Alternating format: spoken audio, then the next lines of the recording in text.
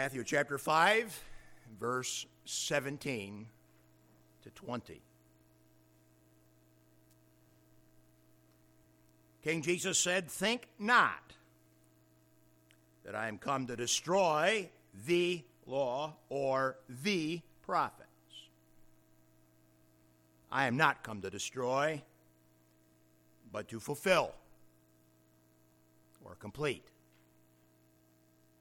For verily I say unto you, till heaven and earth pass, one jot or one tittle shall in no wise pass from the law till all be fulfilled. Whosoever therefore shall break one of these least commandments, and shall teach men so, he shall be called the least in the kingdom of heaven. But whosoever shall do and teach them, the same shall be called great in the kingdom of heaven. For I say unto you, that except your righteousness shall exceed the righteousness of the scribes and Pharisees, ye shall in no case enter into the kingdom of heaven." Father, these verses are both beautiful and scary. To think that the righteousness of your demand is a righteousness that we cannot provide is a scary thought until the heart and soul is rightly introduced to the preciousness of the Lord Jesus.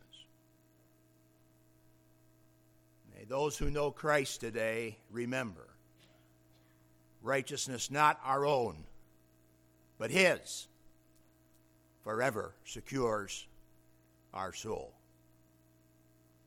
And be there a sinner among us that know not the Lord, may today be their day of salvation. Help us then as we begin to grapple with this statement of the Lord Jesus in His messianic manifesto that makes so absolutely clear the demand of righteousness, both that which is required and that which is given, and also how that relates to the importance of the Old Testament law. Father, please help us, living in this New Testament era, not to disregard or fail to appreciate the significance of righteousness as represented in the Old Testament law. Give us then clarity as we begin to study this text, and for that we will praise you in Jesus' name and for His sake. Amen. Since the ratification of the United States Constitution in 1789, the Congress has added 30,000 federal statutes into the law of the land. Harvey Silverglade is a civil liberties lawyer who has written a book entitled 3 Felonies a Day. The book is entitled 3 Felonies a Day. In that book, Silverglade estimates that the average American unknowingly breaks 3 federal criminal laws every day. The thought that you and I are law-abiding citizens is somewhat of a mirage. There are so many laws and accompanying regulations in these United States of America that the average citizen is likely in violation of one thing or another absolutely perpetually. So the next time you're inclined to say, "I am a law-abiding citizen," call yourself short just a little bit in light of the truth of the matter. that which Congress has done and is poised to do the more in making law upon law in the name of better citizen conditions is exactly what the scribes and the Pharisees did to the Old Testament scriptures. Now, I, for one, would never proclaim that the United States Constitution was perfect. But I would say it's a pretty decent document. And it really doesn't need to be augmented by all those laws. But when we talk about the law of God, it is perfect. And it doesn't need an addition. And it doesn't need an edit. And it doesn't receive any benefit by supplementing it with the thoughts of men. Ever, ever, ever, ever. The scribes and Pharisees added to God's law in the name of progress and well-being for Jewish citizens. Their self-directed additions bound the people in the extreme and in the minute, while bringing to the scribes and Pharisees honor and a lot of physical resources. Yet in the first century, Israel, most Jewish people viewed the scribes and Pharisees as the best keepers of God's law to be found among them. Just like you might say, well, I'm no Puritan. The Jew of that day might well say, well, I'm no Pharisee. This is why we've said previously of verse 20 that the declaration of the Lord Jesus demanding a superior righteousness to that which was commonly seen among the scribes and the Pharisees was truly shocking to the crowd listening to him on that day of record. We have very little experiential comparison to the fussy additions and traditions that were promoted by those religious zealots, by those religious rulers. Let me give you this morning just one quick example. Most all of us are familiar with the biblical Sabbath law, forbidding work and business as usual on the Sabbath day in order that God might be rightly trusted, rightly loved, and rightly worshipped by Jewish people. The religious rulers fussed over that Sabbath law, wondering what it was that would constitute work and business as usual on the Sabbath. And they determined that to write 2 letters of the alphabet on a page, like my initials on this page, would be perfectly permissible on the Sabbath day. I could write my initials TW on the Sabbath day and still perform the law as promoted by the scribes and the Pharisees. That said, I could not write TWT, for adding the 3rd letter of written material on the Sabbath day would be a violation of God's law. So here is God's law kept, and here is God's law broken. Here is God's law kept, and here is God's law broken. And I don't think there's a person here that doesn't see the absolute asinine element of that kind of thing happening right out of the flow of Jewish leadership. They fussed over the law, and thereby they turned everything into the extreme and the minute. They absolutely,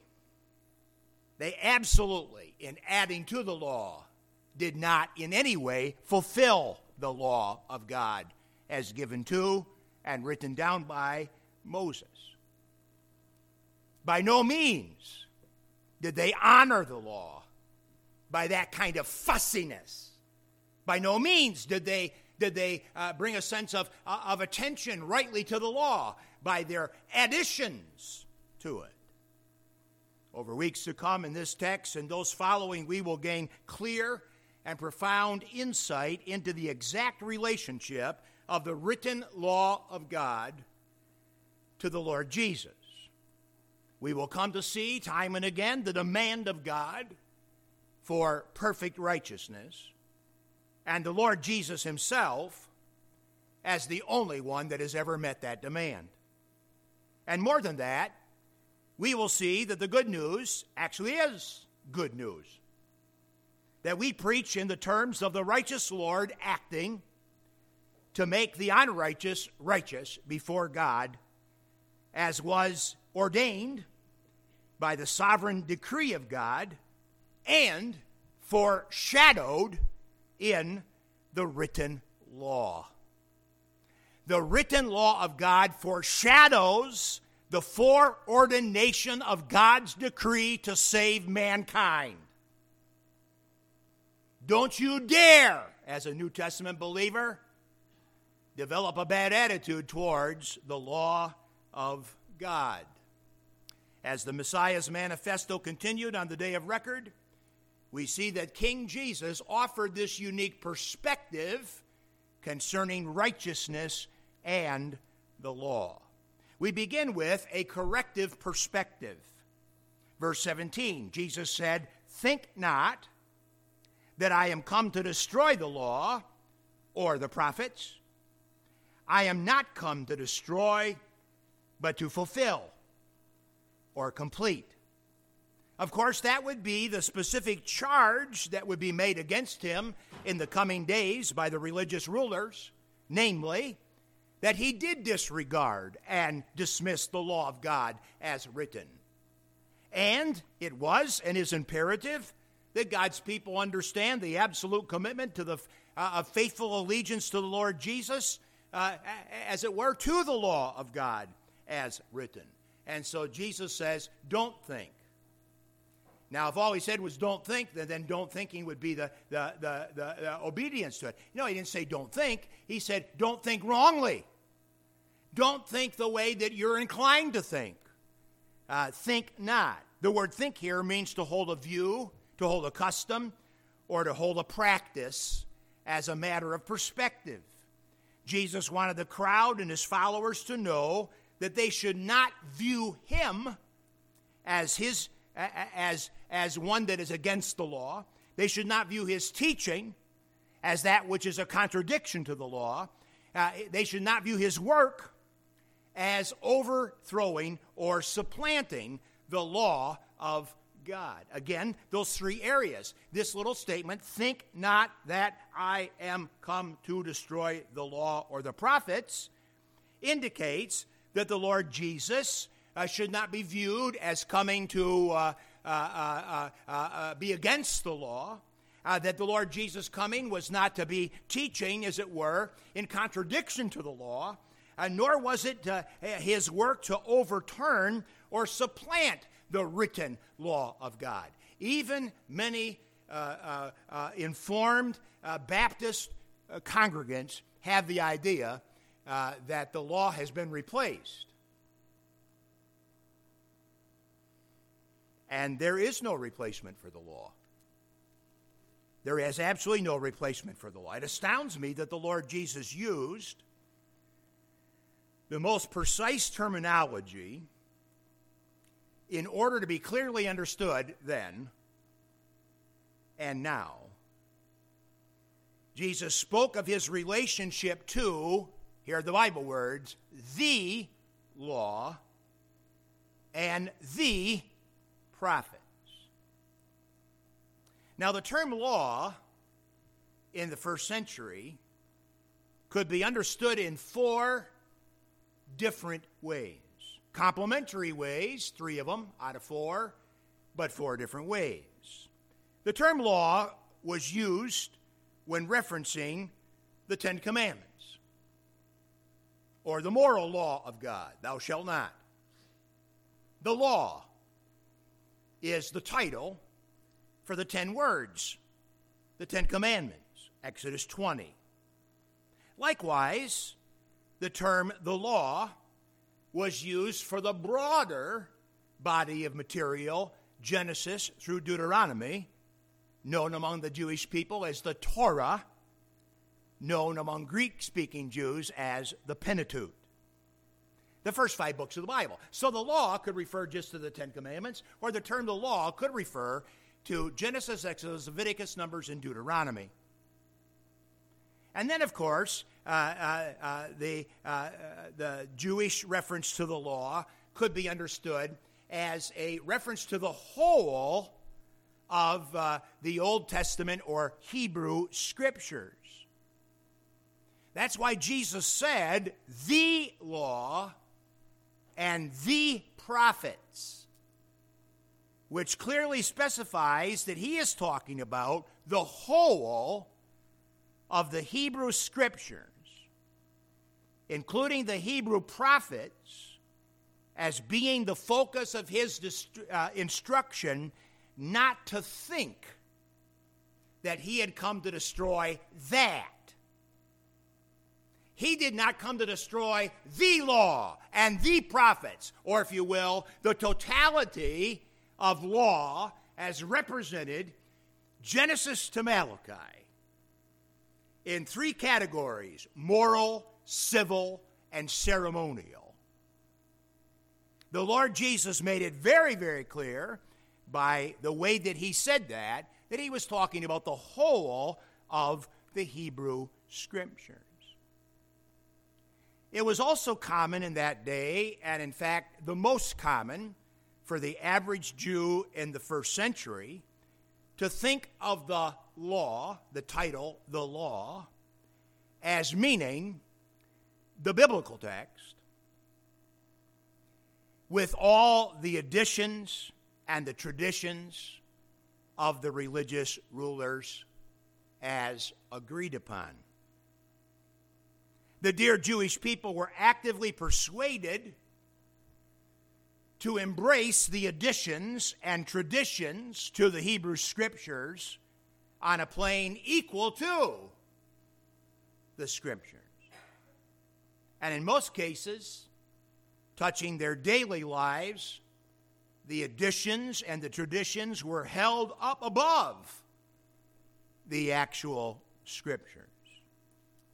By saying, think not, I've come to overturn the law, the Lord Jesus affirmed his absolute commitment to the Hebrew Scriptures as the very law of God. And at the same time, he began to correct the faulty view that the traditions of men were on an equal plane to those holy Scriptures. Today we have a similar problem with the glut of opportunities to go to a bookstore and buy a study Bible. And I tell you that most of the time people end up with far more questions because of that which is written below the line than that which is written above the line.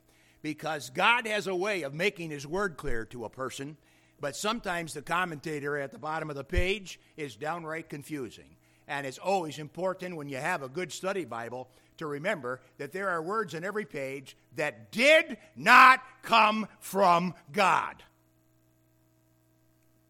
It's always wise for you and I to be very fussy about the fact. The Bible is the Bible and there is none else. And commentary is commentary. But the Bible is the Bible and there is none else. And that distinction will solve a multitude of problems in the ebb and flow of life. Now you might ask, how in the world did the traditions and the additions of religious men come to be, and also come to be honored on a plane equal to, and even sometimes considered superior to, the Word of God? How did it happen? How does it happen? Well, the answer might surprise you.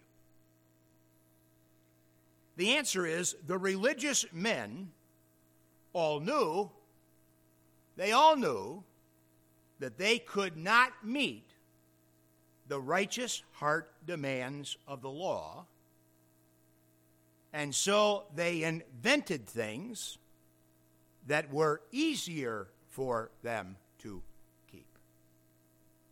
You see, it's easier to keep a fussy external than it is to keep the heart law of righteousness. It's easier to keep a fussy external than it is to keep the heart law of righteousness. And we must always be careful in every generation that we don't set an external demand as being the thing by which a person might be perceived as being, really spiritual or godly, when spirituality and godliness has to do with the righteous heart law and not with the aspect of the external. That said, one of the great sins of modern Baptists is to throw the baby out with the bathwater. And so we have become those that are against externals. And that's sad, because soap is good for your pits and mine.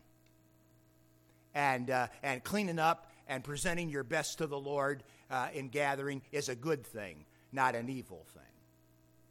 And the whole idea that God's people ought to always be comfortable, like sweatpant comfortable, whenever they come together to worship God is just an absolute drag on the true atmosphere of worship that is due a thrice holy God surrounded by heavenly angels. We ought to do our best for Christ 24/7. And when we come together, we ought not look like we're here to play pickleball, although there's nothing wrong with that game. Some of you know I like it. The Pharisees, the scribes, lived according to those self-righteous rules by their own strength, resolve, and resources. And thereby, they gained reputation of really being something special in the congregation of the Jews. They became known as the best keepers of the law by their own approvals. Beloved, that is Christianity in Western Michigan. Western Michigan Christianity is being known by a group as really something special for God. And there's great work and energy put into being known for that. And the reality, the heart of righteousness reality, not so much. The Lord's think not, have no active thought, said Jesus, that I came to destroy the righteous law of God as written. Made it very clear that he was also distancing himself from the self-righteous additions and traditions promoted and commonly embraced in his day. So much of our embrace of biblical doctrine is built upon the proverbial proof text. And one of the things that has unnerved me in my senior years of preaching and teaching is how that so many of those proof texts really don't prove what it is we're actually saying about God when you actually study it. You've heard me say it before. Study has ruined a lot of my sermons. study has ruined a lot of my comfortability in regards to doctrinal verses to quote when a certain thing is forwarded. And so I said to the Lord here a couple weeks ago, heading into this, saying, man, it'd be nice. It'd be so nice if I could land on another verse of Scripture that would really just nail the idea of the law thing, because it's still an issue. And the proof texts that we usually use may introduce us to the idea of the concept, but they don't nail it. And then here just a couple of weeks ago, I was reading again in my regular daily scripture reading, and I was in Psalm 119, and I landed on Psalm 119, 142. Psalm 119, 142. Listen to this. The psalmist said, thy righteousness is an everlasting righteousness. Not only is God righteous, but God's righteousness is forever. God is righteous, and his righteousness is forever. Okay? Again, the verse. Thy righteousness is an everlasting righteousness, and thy law is truth.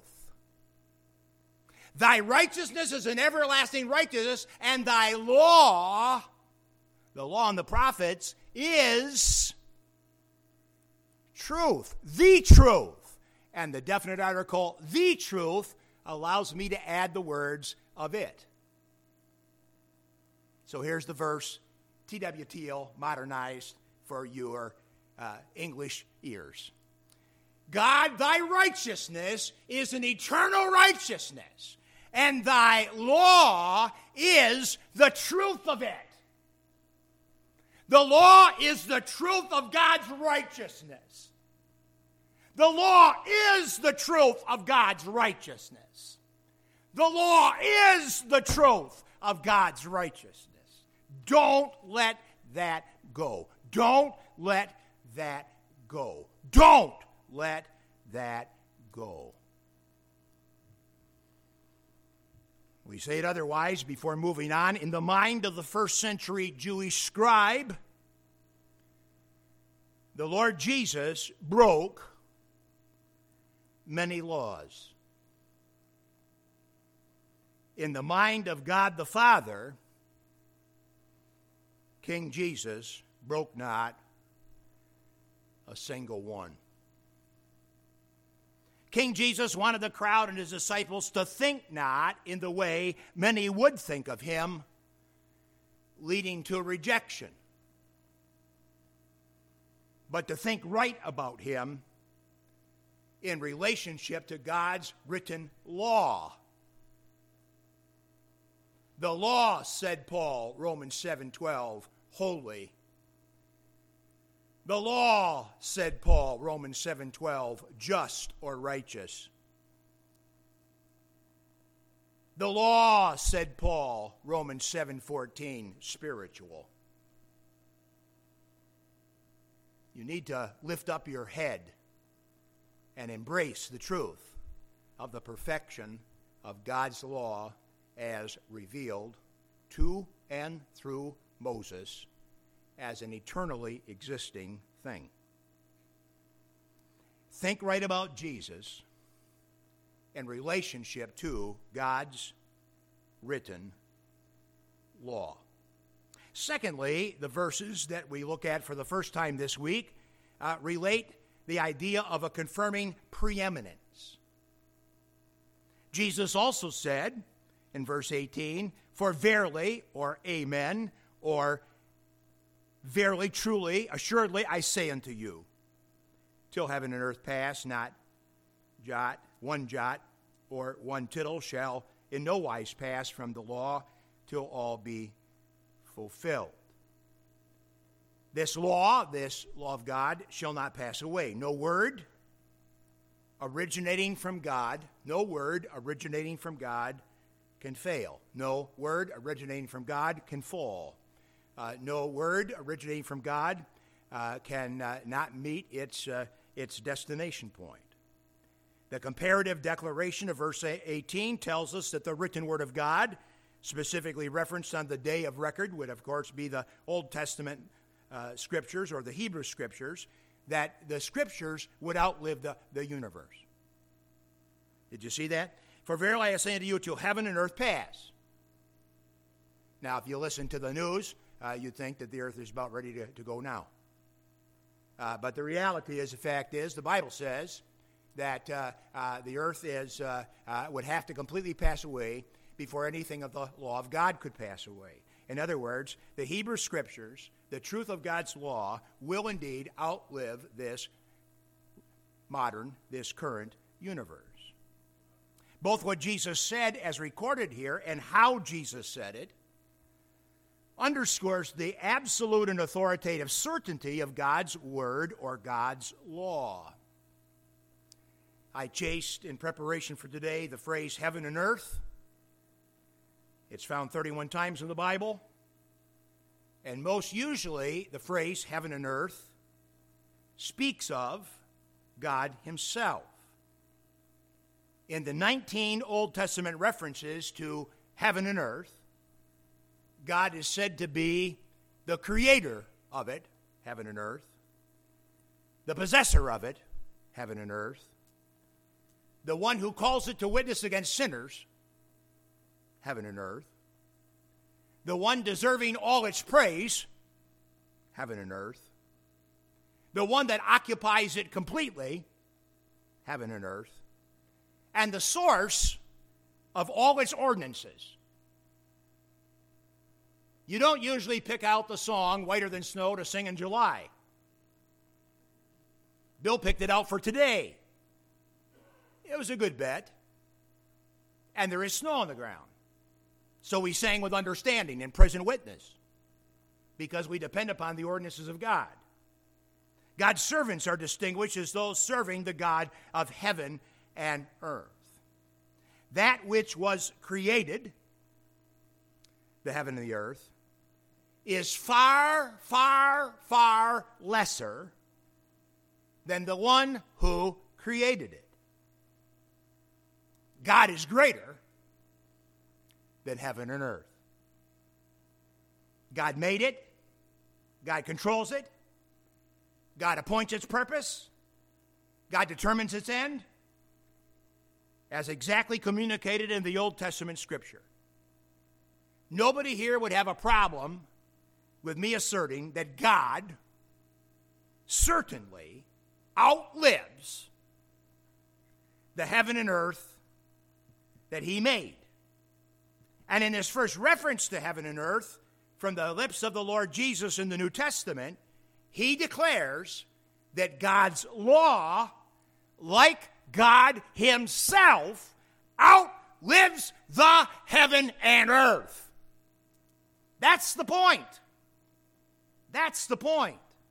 The law of God given, the whole of the Hebrew Scriptures, were, are, and will be.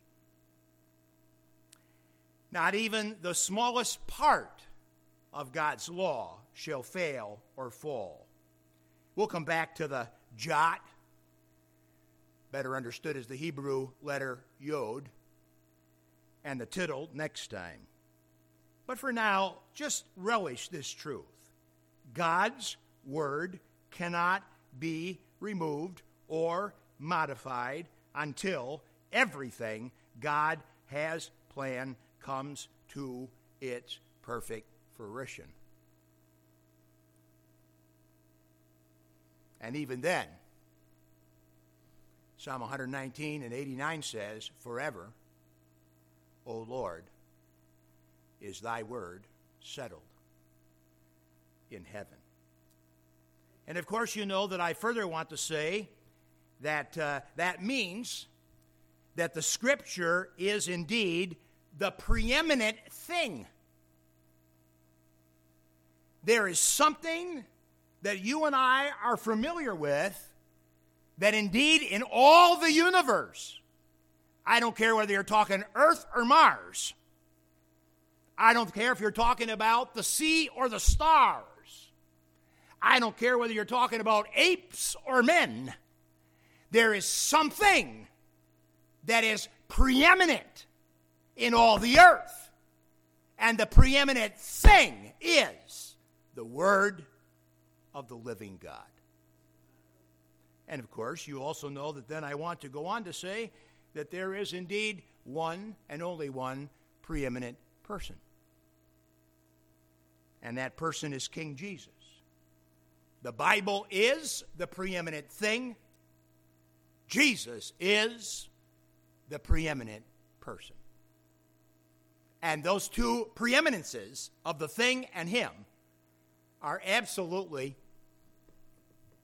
undiscernible as to distinction when you start to chase the reality of perfection and intent and the gift of God, which is eternal life through Jesus Christ our Lord.